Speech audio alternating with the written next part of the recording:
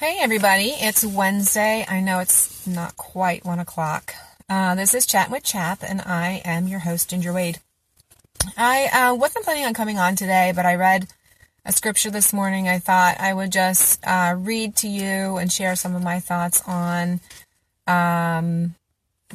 So it's kind of off the cuff, and it's whatever pops into my head I will share with you. But the scripture is Isaiah chapter 30, verse 15. It says, "This is what the sovereign Lord, the Holy One of Israel, says. In repentance and rest is your salvation. In quietness and trust is your strength, but you would have none of it." So, my family has had a lot of struggles in the past month. I got on weeks ago saying it's Tech Week, it's time for the show, and we had the show, and of course it was really great, but it's a lot of hard work, and it's draining. And then we had two loved ones pass away 2 days away from each other, so we had two funerals within the past week. So it's been a really hard season. Emotionally, it's draining physically, and of course when you encounter death, sometimes there's a lot of questions there, and there's a lot of fear that crops up, or a lot of thoughts that come in, whether you truly believe them or if it's just the spirit of fear trying to get at you. So I've been looking for scriptures that would bolster my trust in the Lord, and this one struck out to me. I did pray it through Tech Week a lot, just to find strength from God. And what, the first part, this is what the sovereign Lord, the Holy One of Israel, says. That right there just puts it out there on the table. He's the sovereign Lord. He's sovereign. He's sovereign over everything. He's Lord over everything. Nothing takes him by surprise. He has a plan that is perfect, and it's mapped out for everyone. And, since he is sovereign and he is over all things, his way is the best way. It's better than what I think. It's better than what I think should be happening.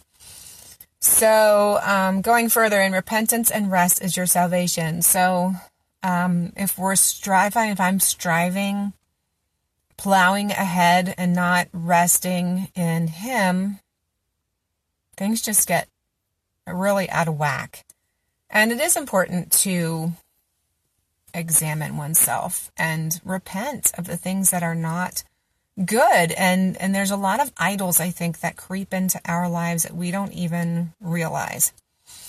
It could be money, it could be health, it could be certain relationships, it could be success, however you are defining success.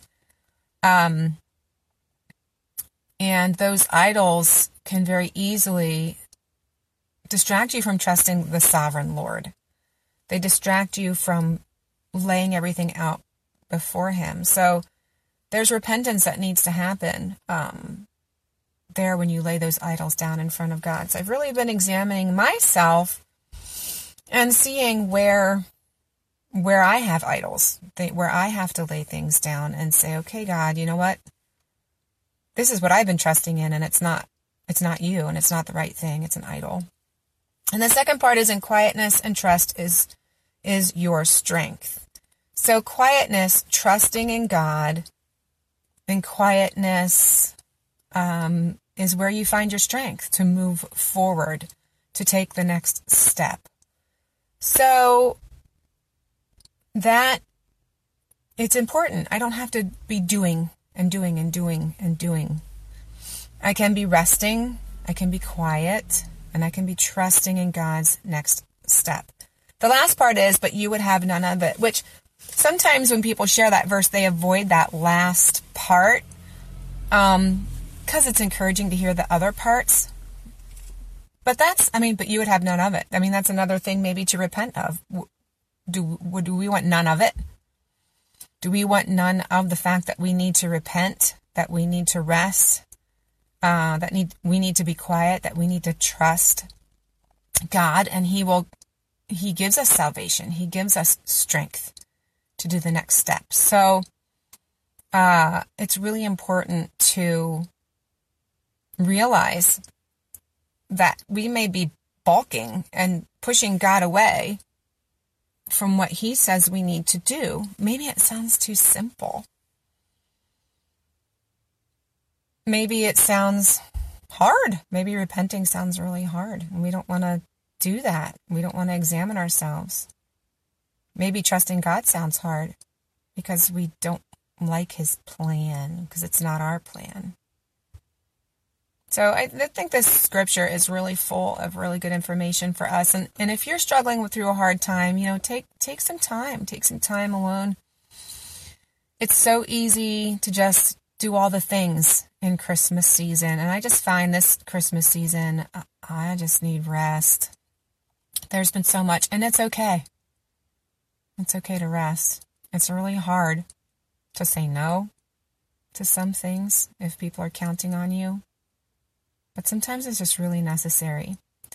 So that's kind of just what I wanted to share with you today. I don't know if it was encouraging to you or just a really good reminder, maybe to pull it back a few notches this season. But you can be praying for my family if you don't mind. It's been a hard season. And I'm not actually sure what's going to happen with Chatting with Chap coming up. I've been having some issues with my jaw.